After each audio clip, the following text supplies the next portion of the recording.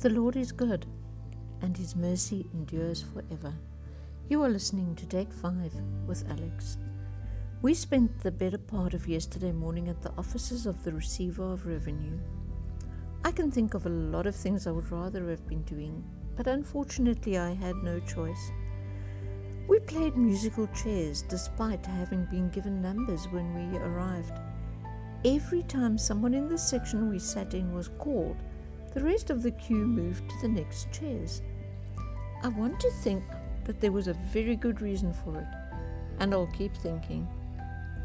The one thing that was in my mind while we were there was because of a Bible verse that my friend had sent me. Deuteronomy 31 verse 6. So be strong and courageous. Do not be afraid and do not panic before them, for the Lord your God will personally go ahead of you. He will neither fail you nor abandon you. While I was there, I kept thinking that I don't have to worry about anything because Jesus had already set up everything before we got there. He sat in the chair, or rather chairs that we sat in. He knows exactly the figures involved. He knew that when I told the lady who assisted us that even though the economy is bad, that God is in control, he knew that she would say, Amen. He knew that when I left and I spoke God's blessing over her, she would say that she received it. He knew, and He knows. We just need to show up. He had done the groundwork already. It's so comforting to know that God really is in charge.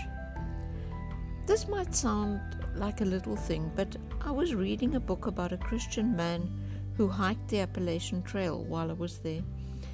It is over 3 kilometers long, and it's an incredible book. But what happened is that I was telling my husband about how this man was hiker number 391. The next moment, ticket number 391 was called on the electronic system. I don't think that was a coincidence. I think God was just reminding me that He really went before me. Now, I've often heard of people who cheat on their taxes, and it's probably not such a difficult thing to do in many cases. When there's a possibility to cheat, there are people who routinely do. But you also get people who would never even dream of cheating.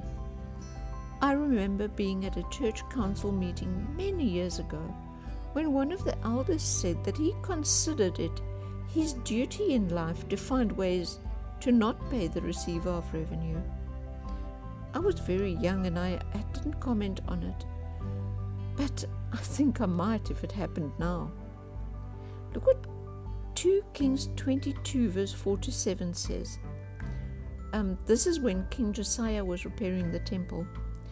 Go up to Hilkiah the high priest, that he may count the money that is being brought into the house of the Lord, which the keepers of the threshold have collected from the people, and let it be given into the hand of the workmen who have the oversight of the house of the Lord, and let them give it to the workmen who are at the house of the Lord, repairing the house, that is, to the carpenters, to the builders, and to the masons.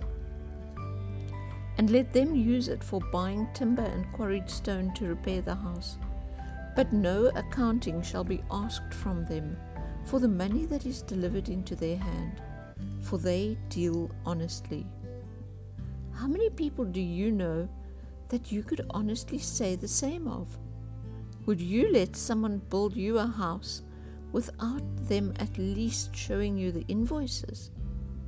These people were so honest that the king did not expect them to account for how the money had been spent. Can people say the same about us? If we want to be known as Christ followers, we have to fall into that category. There's no room for error because the world is watching us and we can't afford to fall short.